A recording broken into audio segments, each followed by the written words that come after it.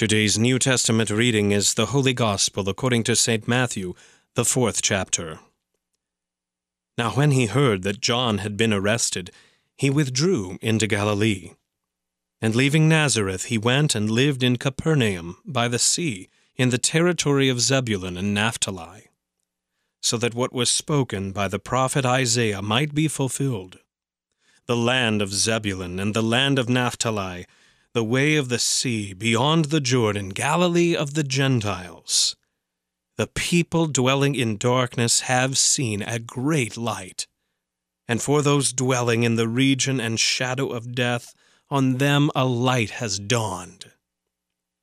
From that time Jesus began to preach, saying, "Repent, for the kingdom of heaven is at hand."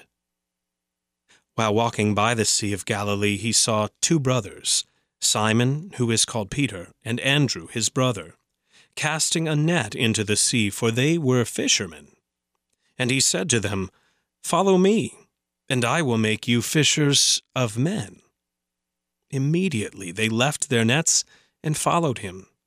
And going on from there, he saw two other brothers, James, the son of Zebedee, and John, his brother, in the boat with Zebedee their father, mending their nets. And he called them. Immediately they left the boat and their father, and followed him. And he went throughout all Galilee, teaching in their synagogues and proclaiming the gospel of the kingdom, and healing every disease and every affliction among the people. So his fame spread throughout all Syria, and they brought him all the sick, those afflicted with various diseases and pains, those oppressed by demons, epileptics and paralytics, and he healed them. And great crowds followed him from Galilee and the Decapolis, and from Jerusalem and Judea, and from beyond the Jordan. This is the word of the Lord. For today's meditation on God's Word, we welcome Pastor David Schmidt. In the name of Jesus, Amen. In the reading from Matthew today, Jesus calls his first disciples. He sees two brothers, Simon, also called Peter, and his brother Andrew. They're fishermen. And Jesus calls out to them and says, "Follow me, and I will make you fishers of men." There's something very strange about this.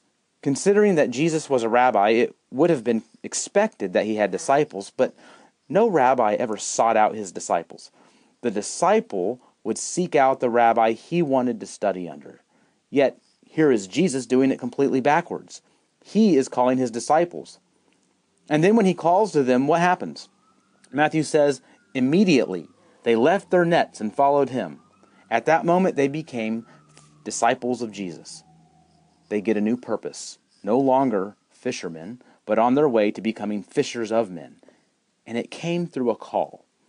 Jesus called, and they followed.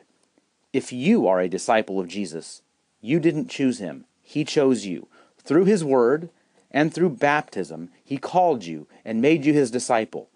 It's the radical nature of his grace. And when he calls us, he has expectations of his disciples. He demands total allegiance. Jesus didn't say to these fishermen, "Sorry to bother you. Oh, I see you're fishing. I'll come back when you're not busy." Nor did the men say, "Jesus, we're working now. Come back in the evening and we'll be happy to hear what you have to say." That would actually have seemed more reasonable. Do you see the radical nature of this call? Jesus calls, the disciples obey, and they literally leave the net and walk away. This is amazing. This is not how we normally live our lives. There is no planning, there is no preparation, there is no discussion. Christ calls and the men follow, and an old way of life is left behind. The same is true for us disciples today. This call to discipleship does not always fit with our schedule. This call is rarely convenient.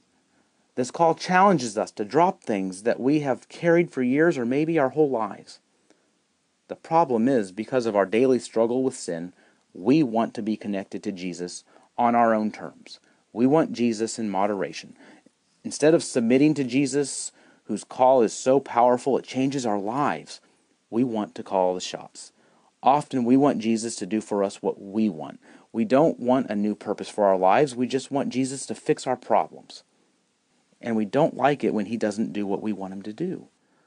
But we can't say to Jesus, follow me. He's the one that says to us, follow me. He really doesn't care about our small agendas because he has something so much bigger for us. He calls us to a new life and he gives us a new purpose. He rescues us from damnation into eternal life. He brings us into his plan of salvation. He brings us into his mission to save the lost. He says, follow me, and I will make you fishers of men. These men used to catch fish, but now they are going to catch people because Jesus is interested in catching people.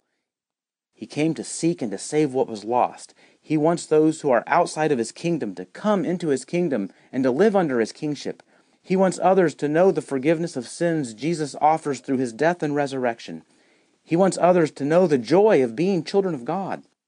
He wants others to know that he is the one who opens the gates of heaven to sinners, and he has entrusted that call to you and me.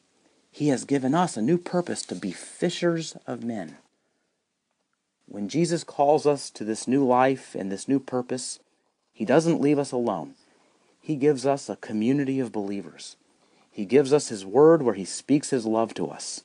He gives us his sacraments of baptism where he calls us to discipleship, and the Lord's Supper where he forgives us and sustains us in this fallen world.